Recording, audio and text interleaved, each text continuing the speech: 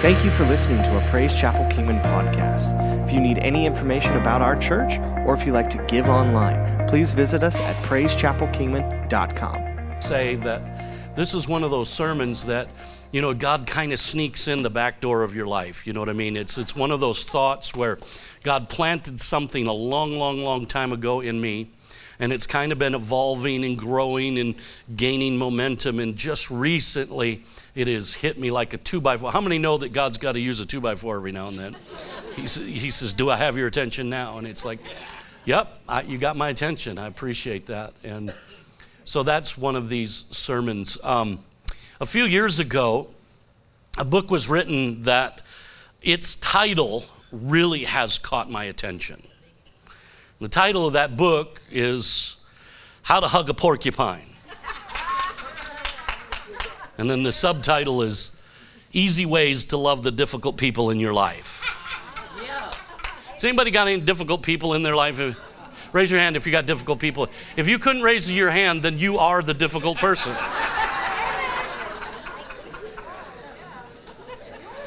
The truth is we all have difficult people in our life. We all do. There's those prickly people that when you get close to them, you generally get stuck. How many know what I'm talking about? And the subject or the idea of loving someone who is difficult is not a new thought. It's not a new idea. In fact, it was Jesus who said, love your enemies.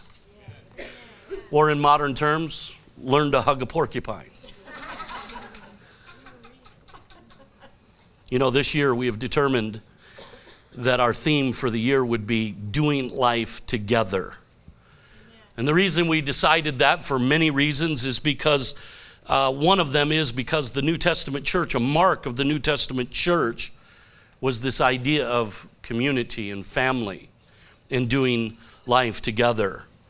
And I believe in my heart of hearts that it was then and still is today the plan of God for his church. It really is the strategy, if you will, to win the world.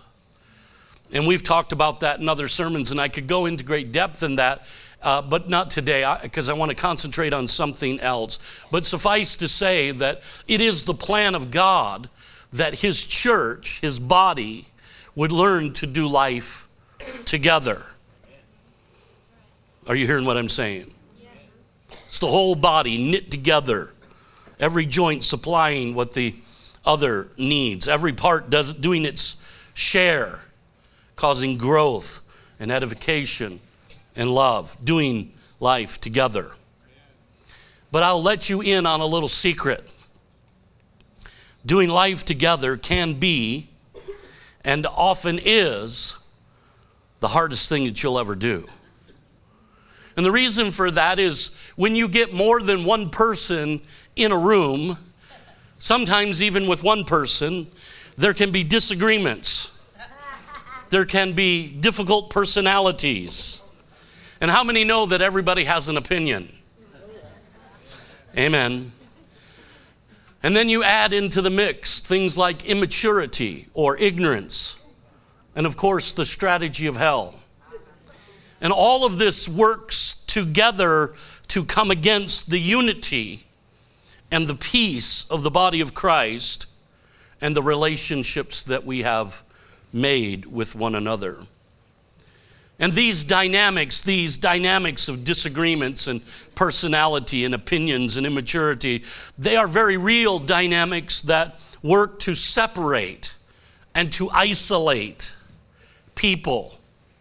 And what it does is it renders the church lifeless, powerless, and ineffective.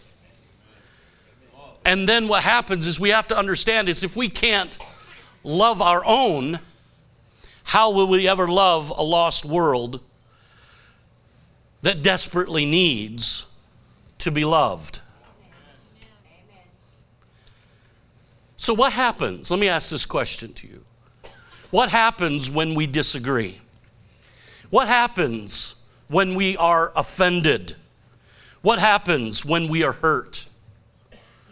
What happens when we're overlooked or taken advantage of? What happens when others speak badly about us, or when people dislike us, or others abuse us? What happens when those who profess to be a part of the body of Christ attack us? Well, I'll tell you what happens. Too often, the people who carry in them the very personification of love himself become the most vicious and mean-spirited people on the planet. Amen. It always amazes me what Christians will say about those that they have determined are against them. They will attack with little regard to the words that they speak. They will attack with little understanding of the whole story. Jesus writes just a few verses before our text in Matthew chapter 5, verse 38 through 42. He says, "You have heard it was said, an eye for an eye and a tooth for a tooth. But I tell you not to resist an evil person. But whoever slaps you on your right cheek, turn the other to him also. If anyone wants to sue you and take away your tunic, let him have your cloak also. And whoever compels you to go 1 mile, go with him 2. Give to him who asks, and from him who wants to borrow from you, do not turn away." It's interesting that in this portion of Scripture, in this one part of the Sermon on the Mount, Jesus is turning everything on its head. And Jesus is doing something remarkable here, because in the Sermon on the Mount, Jesus uses a phrase 6 different times. And that phrase is, "You have heard that it was said." You have heard that it was said. And what Jesus is doing is he is showing us and his disciples how the scribes and the Pharisees applied Old Testament teaching to everyday life. Then Jesus does something remarkable. He turns it all around and he shows us and his disciples what he is really calling us to do. Something that's different. Something that is deeper. So when Jesus speaks in Matthew 5:20, he says, "For I say to you that unless your righteousness exceeds the righteousness of the scribes and the Pharisees, you will by no means enter the kingdom of heaven." Jesus is leveling some pretty strong words here. And he's saying, what he's saying by that, he's saying there is a way of life that really is authentic. It's deep. It's unhypocritical. It's a way of life that brings life. And if you're going to make heaven home, you're going to have to live this kind of life. Now let it be clear that what he is not saying is that I have some sort of impossible standard of righteousness for you, and woe to those who do not get it done. That's not what he's saying at all. What he is saying is, if you come to me and trust me and receive the power of the kingdom, then you will be able to love this way. Maybe not perfectly, but powerfully. And your life will be the light of the world that proves that you are my children. See, Jesus' desire has always been and always will be that we would love. John chapter 13, verse 34, he says, "A new commandment I give to you, that you love one another, as I have loved you, that you also love one another." The amazing thing about that is he qualifies it. He doesn't just tell us to love. He says, love like I loved. That should put a little bit of oomph on it. Don't just go out there and love and, kumbaya, Michael Rose's boat ashore, and we're all just, hey, happy-go-lucky. No, love like I loved. Amen. How many hear what I'm talking about? Yeah.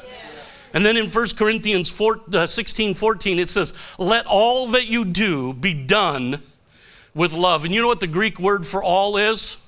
It's everything. Everything. Everything. Everything. You ain't getting it. Everything.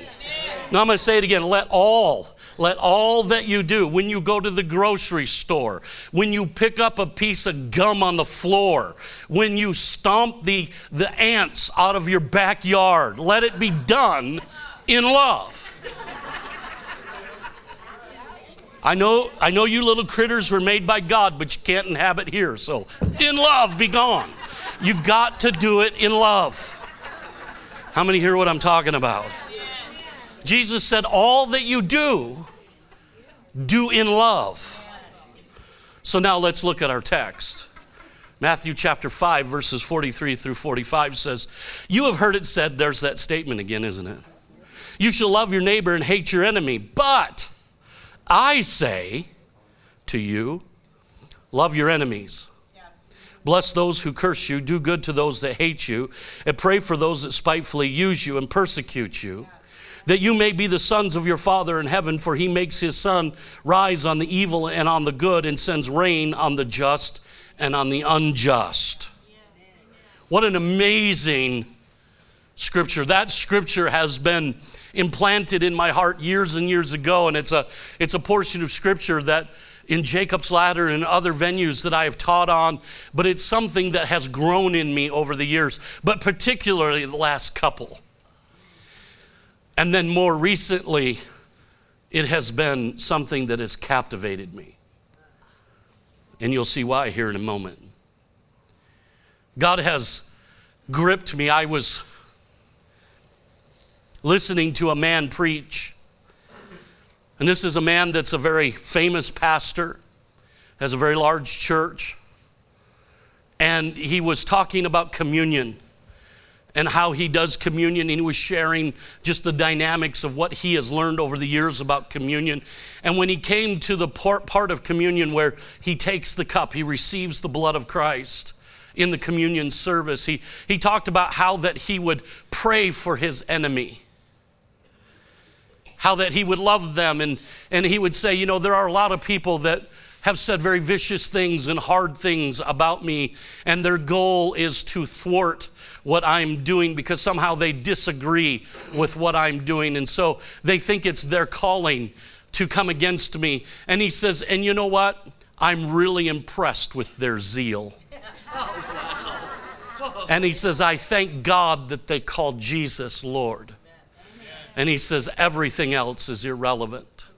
And I prayed that they would be blessed. And I prayed that their children would come to know him in a better way. I prayed that the presence of God. And as I'm listening to this man preach, I'm captivated by this thought of, I want to be like him when I grow up. That somehow this man has been able to harness the true understanding of what it is to love. That love isn't always convenient, that sometimes love hurts, and sometimes love is difficult, and sometimes we have to love people that don't love us, and that somewhere in the midst of it is that he was not allowing himself to move into retaliation or revenge, but he was loving. And he was loving those that were his enemy.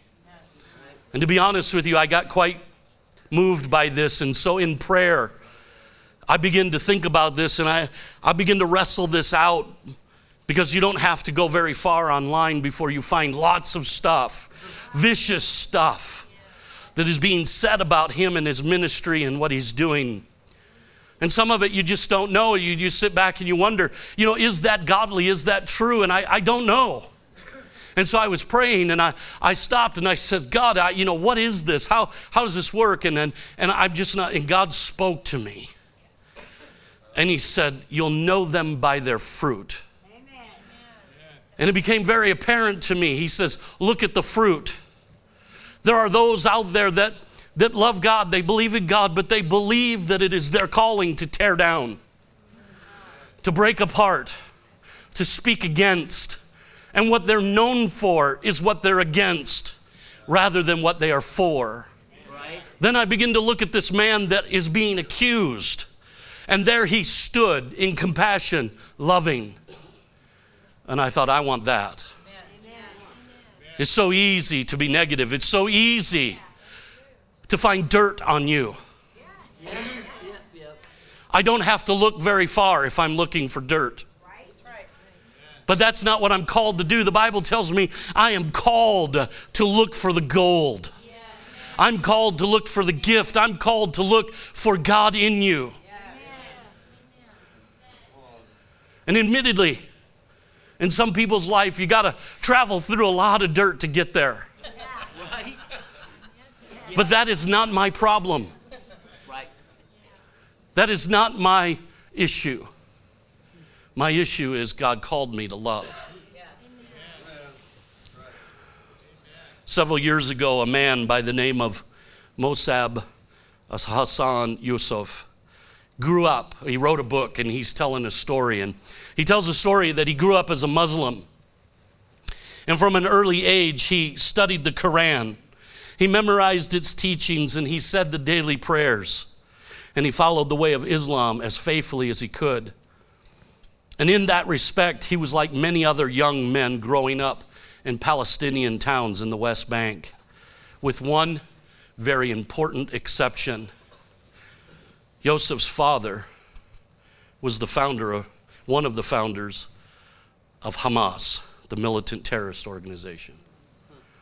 You would think that he wouldn't be a likely candidate for conversion. But God doesn't think like we think, does he? And sometimes God's ways are beyond human explanation. In his book, The Son of Hamas, Yosef tells how he met a man who gave him a New Testament.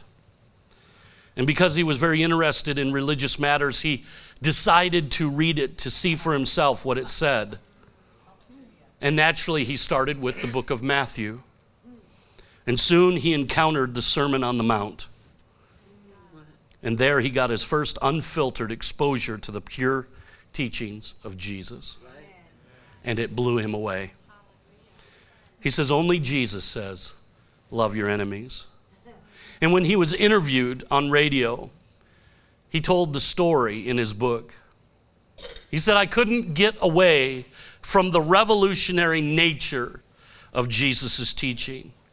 He says, the one point that stuck with me deep in my heart was Matthew 5:43. He says, you have heard it said, you shall love your neighbor and hate your enemy.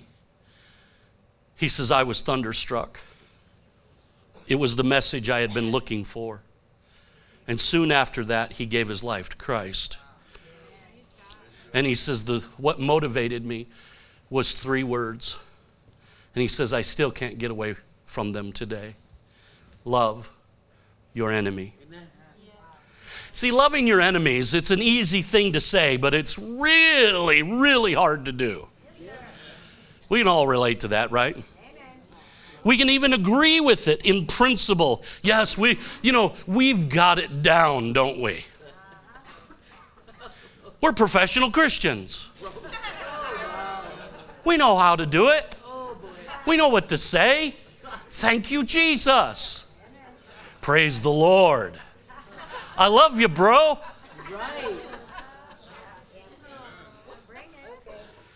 So in principle, we get it. Love your enemy. Yeah, we love our enemy. But in practice, it is probably the hardest thing that Jesus ever told us to do. Listen, Jesus could tell me to fast for 40 days, and I'm probably more into that than loving my enemy.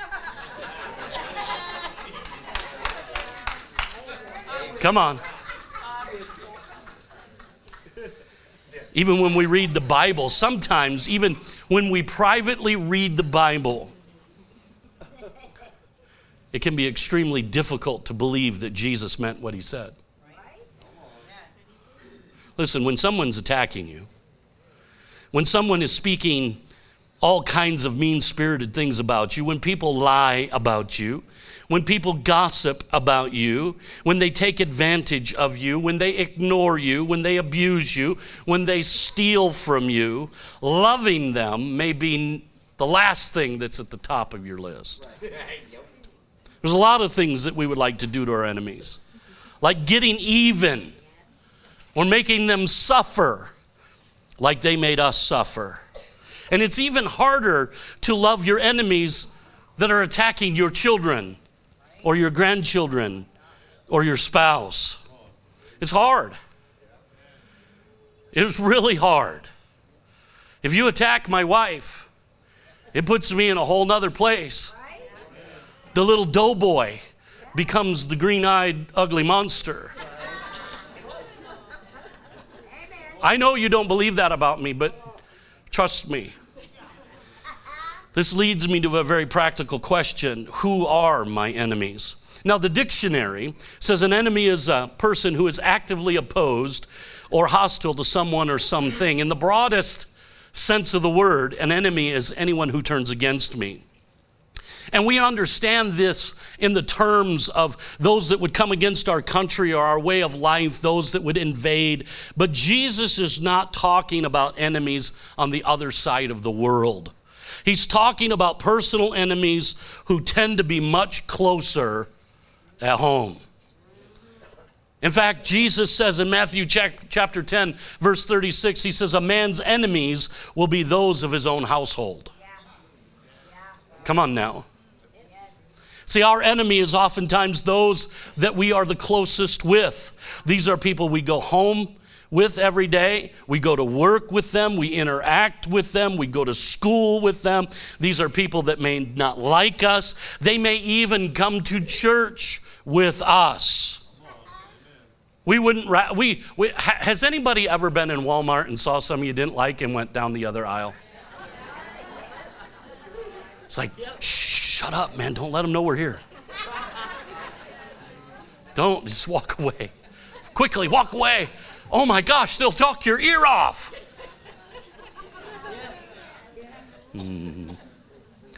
See, many of our enemies are found in our immediate sphere of influence. And that's not to mention those whose only crime is that they believe different than us. Amen. I'm going to deal with something real quick. Hang on with me, okay? This absolutely blows my mind.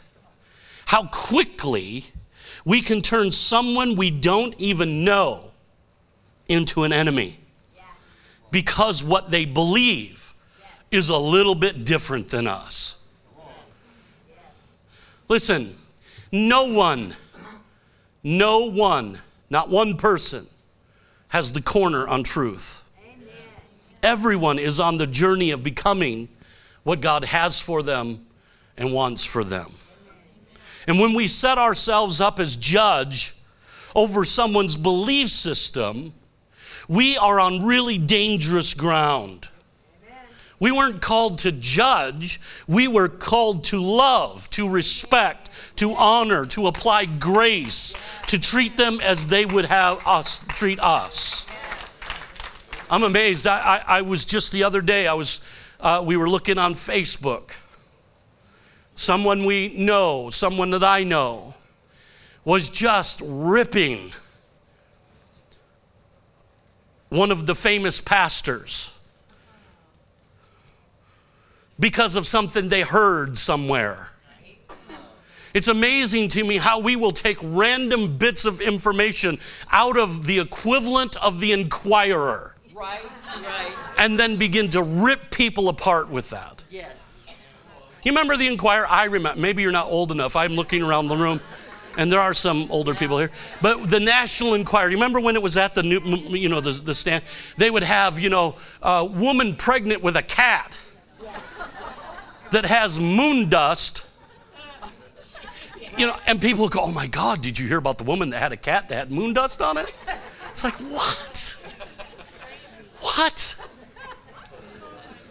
Supposedly, the woman is coming against this pastor because he has a watch that has a picture of a serpent on it. Oh my God, it's the devil. Come on. Really? He's a devil worshiper. So all the doctors that have the thing that has a snake on a pole, and you remember God told him to look at that, and Jesus had to be lifted up like that. So that's all wrong.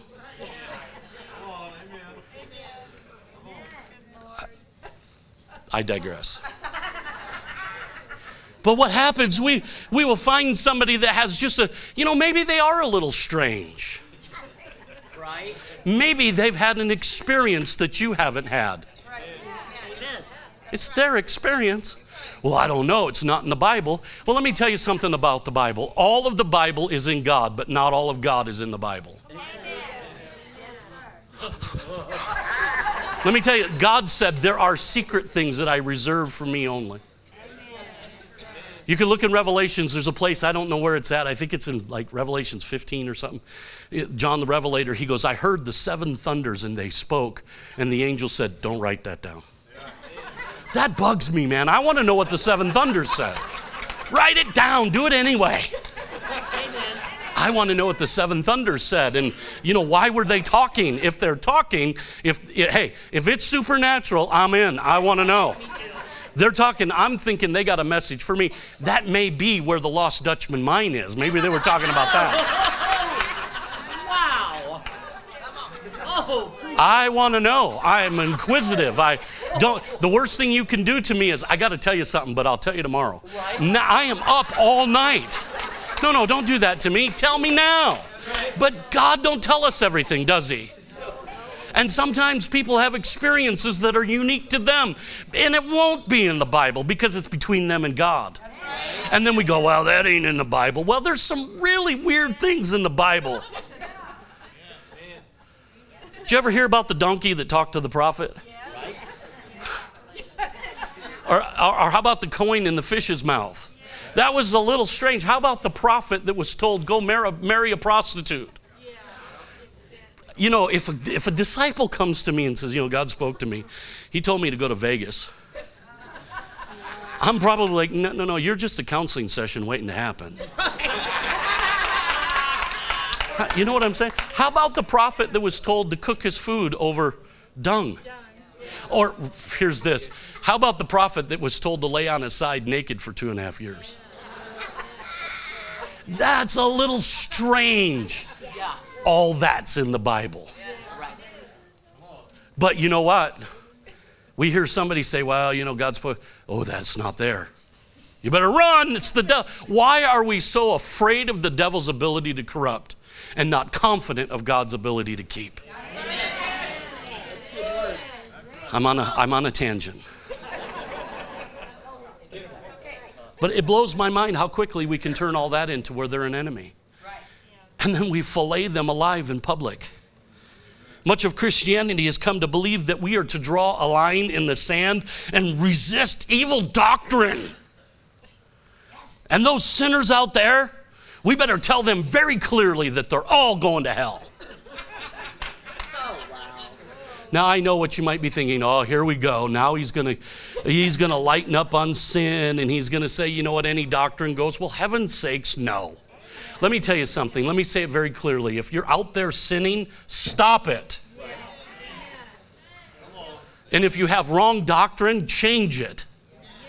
Get back to the Word of God. But we're convinced. My job is to bring the mighty weight of the kingdom down on evildoers. I need to expose sin. Here's the problem with that thought and that mindset, is that in our zeal to resist what we believe is wrong, we generally vilify those that we've called to love. That's right. Yes. Amen. Wow. Let's see what the Bible has to say. Galatians 6:1 says, brethren, if a man is overtaken in a trespass, and what's interesting about that word trespass, if you go to look it up, it is actually the root word for apostate. It's somebody that's completely fallen away.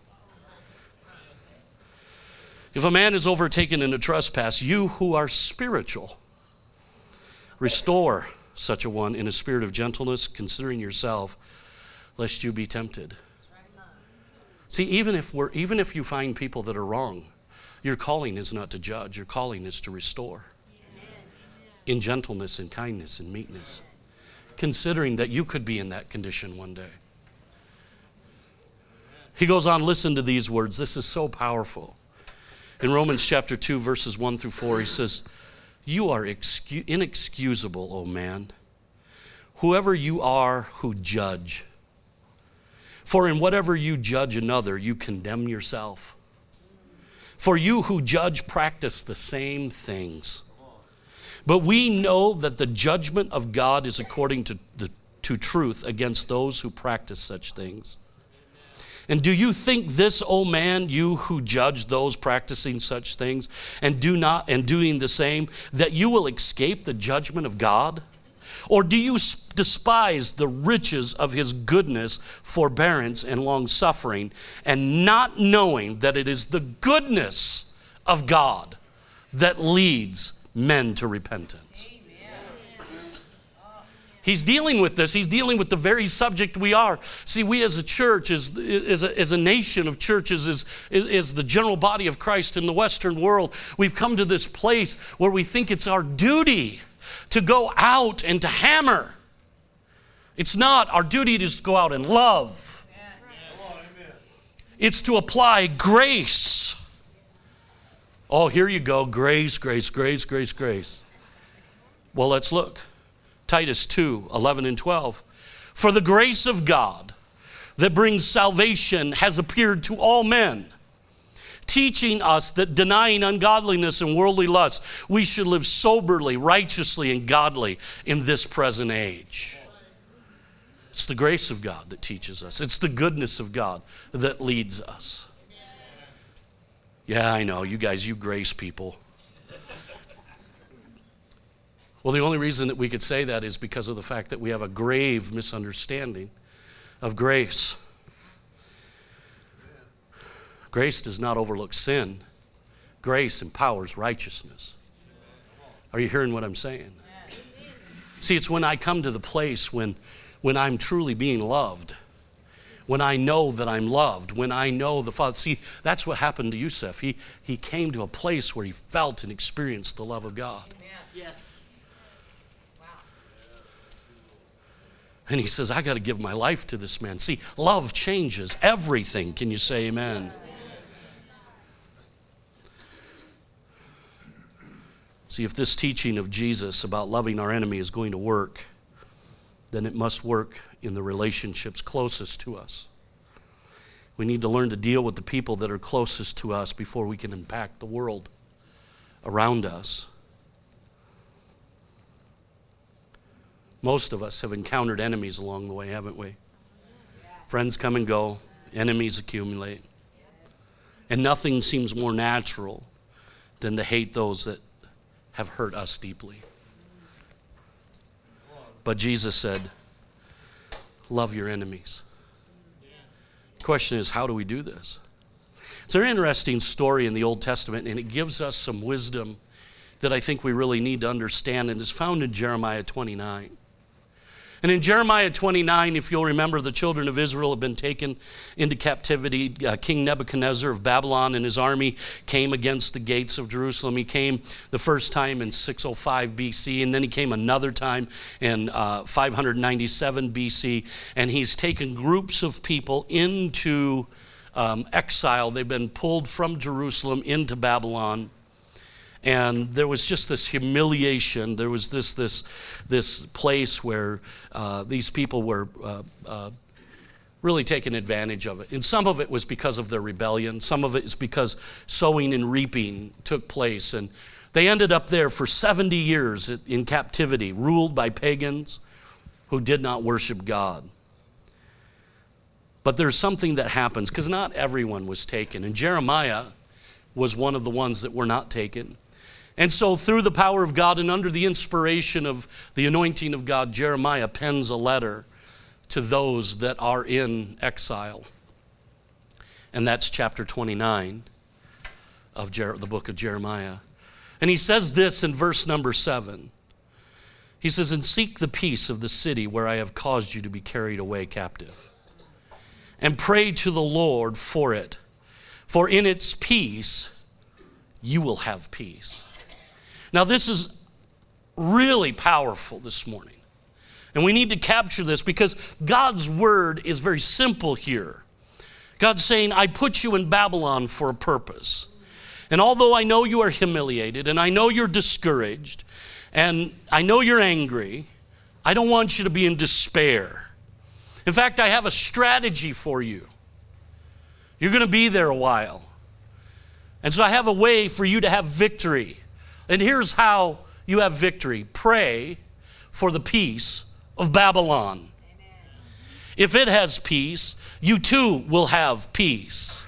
Now it's interesting, the Hebrew word for peace in this scripture is the word shalom, which literally means safety, health, prosperity, rest, favor, and peace.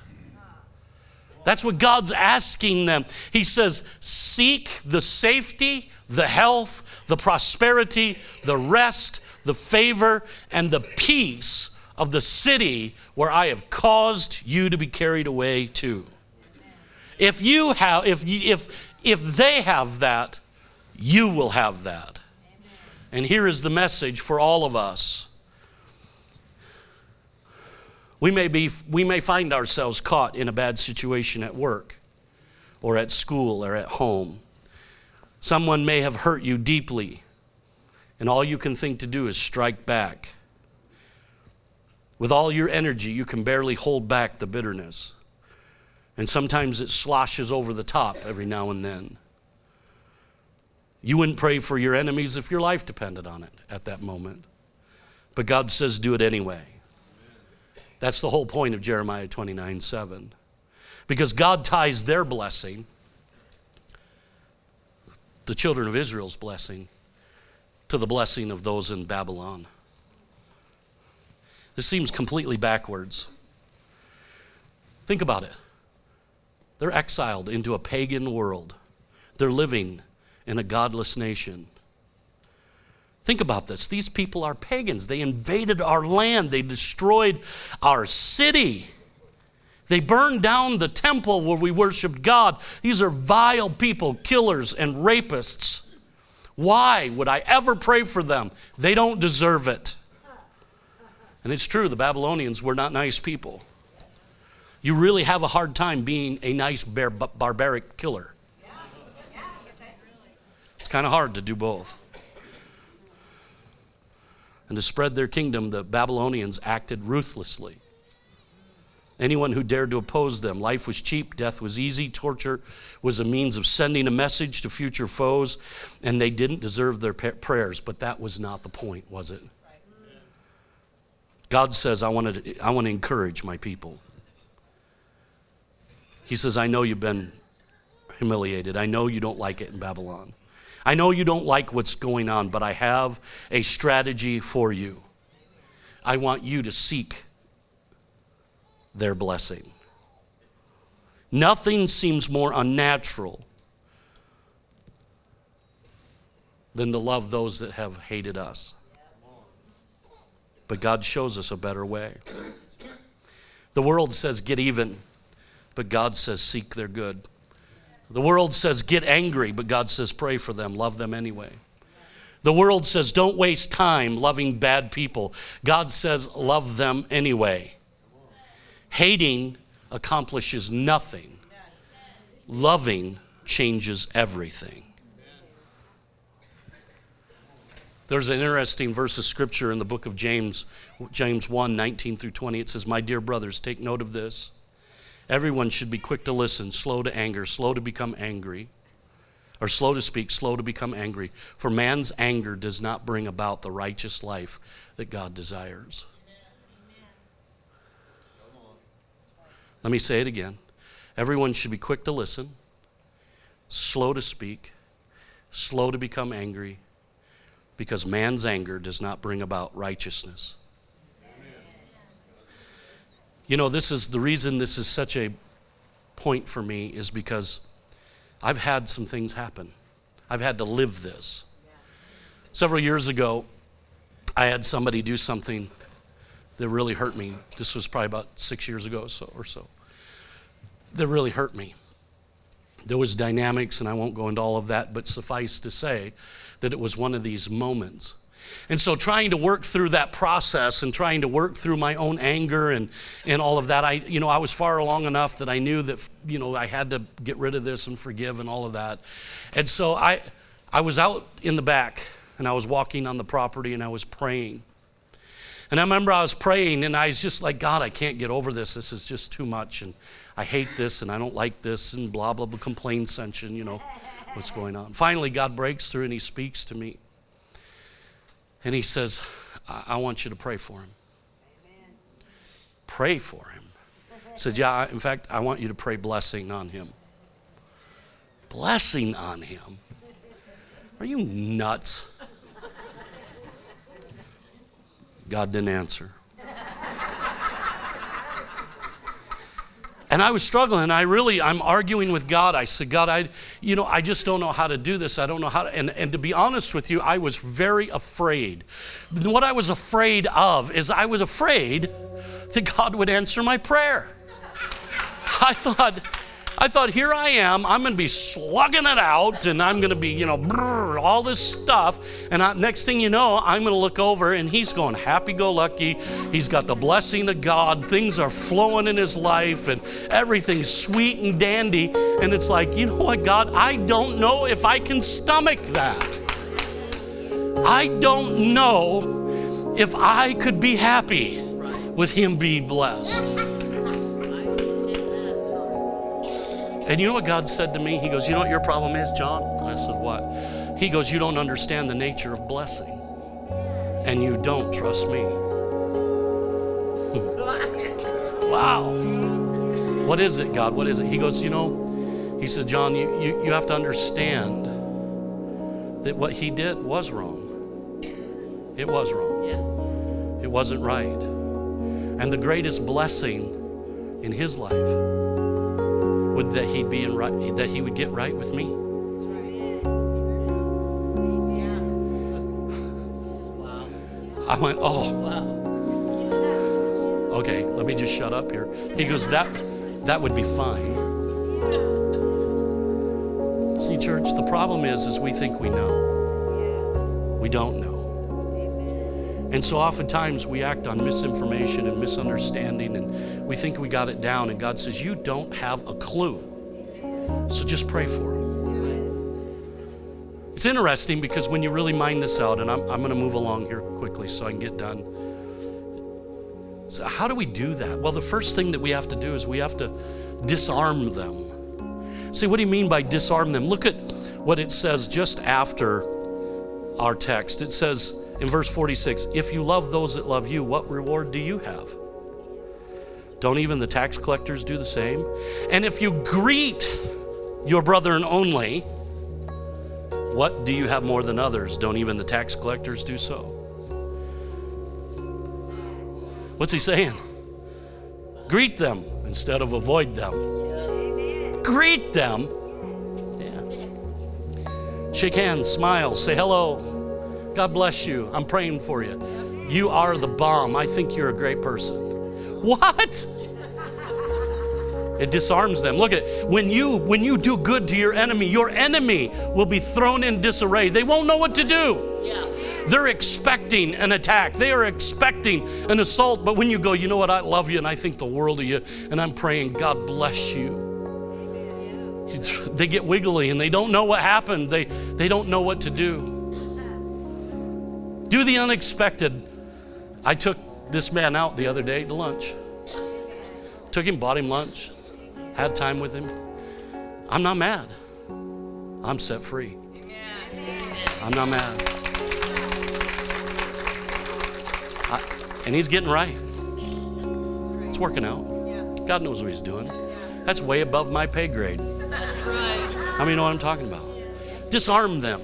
The second thing that Jesus tells us to do is bless them. And the interesting thing about this is the language in this portion of scripture, because this word bless, it means this, get this, the Greek word means to speak well of, to bless, to praise, to celebrate, to invoke a blessing. And in contrast, the word here, curse, he says, bless those that curse you. The word curse means to doom, to curse, or to pronounce evil upon. So in other words, Jesus says, I want you to speak well of, to bless, praise, celebrate, and to invoke blessing upon the one that is dooming, cursing, and pronouncing evil on you. That's right. Wow. Really? Really? Yes. You know, the Bible has lots to say about the words of our mouth and the power of it. The Bible says we are justified or condemned by the words of our mouth. And then Proverbs 18:21, it tells us that death and life are in the power of the tongue. And when we understand that, we have the ability to change things. Bless them that curse you. Then he goes on and he says, do good to them that hate you. The Greek word for to do good means do beautifully, excellently, honorably, rightly, so that there is no room for blame. To them that pursue you with hatred and detest you. So you want to be a Christian. But let me tell you something, church. There's such power in this. There's such freedom in this. Let me tell you what's remarkable. There is such joy in this.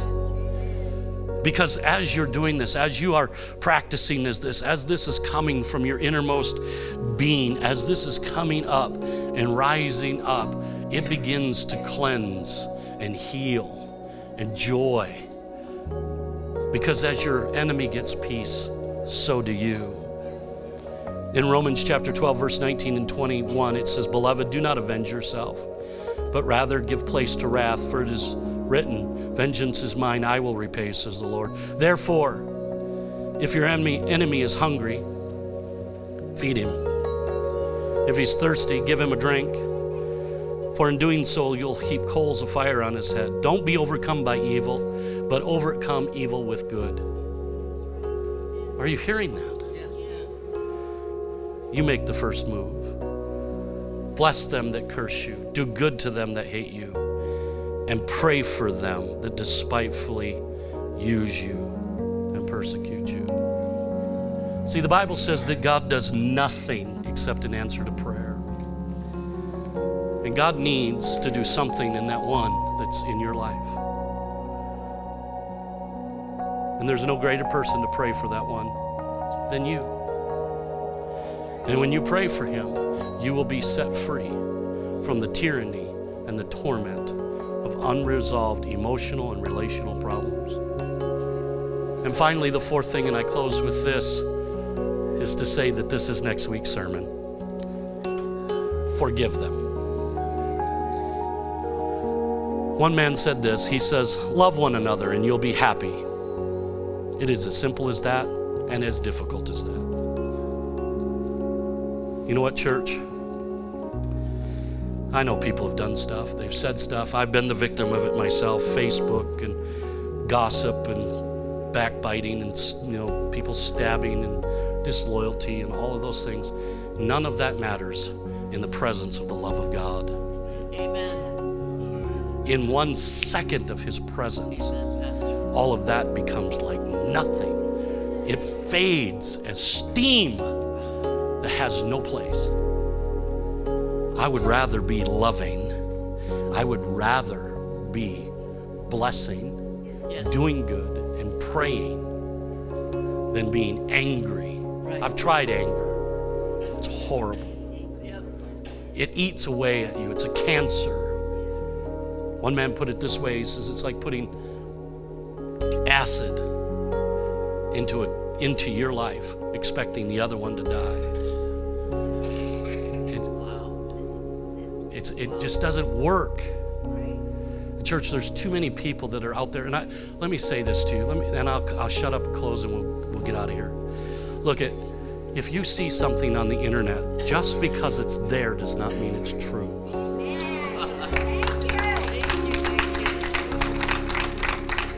We talk about it ad nauseum, fake news. Do some research. Take a moment. This is what I do. When I hear a statement that catches my attention, either positive or negatively, I do research. I research the individual. I take a moment and look and go, wait a second, am I getting the whole story here?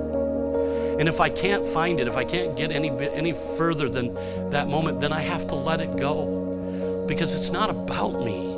And look, if you got a problem with somebody, don't air it on Facebook. Don't air it. To be honest, can I vent just for a moment? I really don't know what you you had to eat for lunch today. I don't care. I don't care about the fight you had with your husband or your wife. You know what I want to know? I want to know about the miracle God did in your life. Amen. I want to see the cute pictures of your kids. And if you have puppy pictures, they're always great. Post that kind of stuff. Don't get up there. Nobody cares about anybody's opinion. Nobody cares about mine, and nobody cares about yours. The only one that cares about is you. Is that too rough? And all we do when we get out, we just become divisive. We become a weapon in the hand of the devil. Oh, church, I know there's a lot of people preaching a lot of stuff out there. God's big enough to deal with it all. He's big. He's big, big, big, big, big. Big's is too small a word. He's awesome. And he can get a hold of all that. You say, well, I don't want to be deceived. Then read your Bible.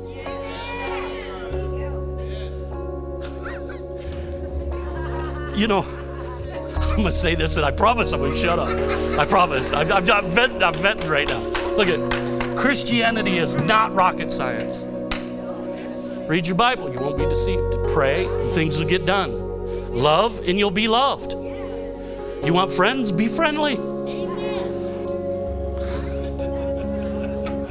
It's like, wow, that's just really... I didn't even have to go to 8-year school of theology to get that. Just do what he says. Trust me, I got you. I love you. Can you say amen?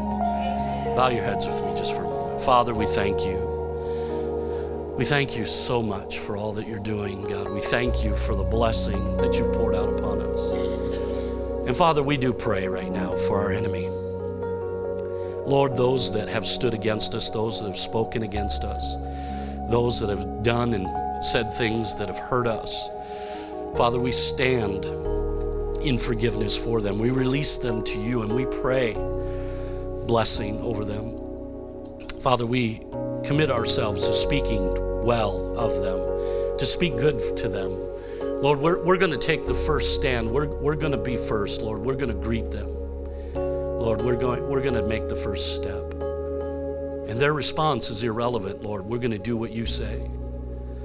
And Father, we pray today, God, that love would permeate in every situation. And Father, that love would heal the brokenness and the wounding. Father, the pain, the sting of violation. And we know that there are those in this place that have been violated at a level that is unthinkable. So we pray for those, God, that you would give them the courage and the strength to step into this. God, knowing that the one that this sets free is them. And Father, we're careful to give you the praise and the glory. And we love you today, and we thank you in Jesus' name. Amen. Our prayer team is going to come. Thank you for listening to the Praise Chapel Kingman podcast. We can't wait to see you next week.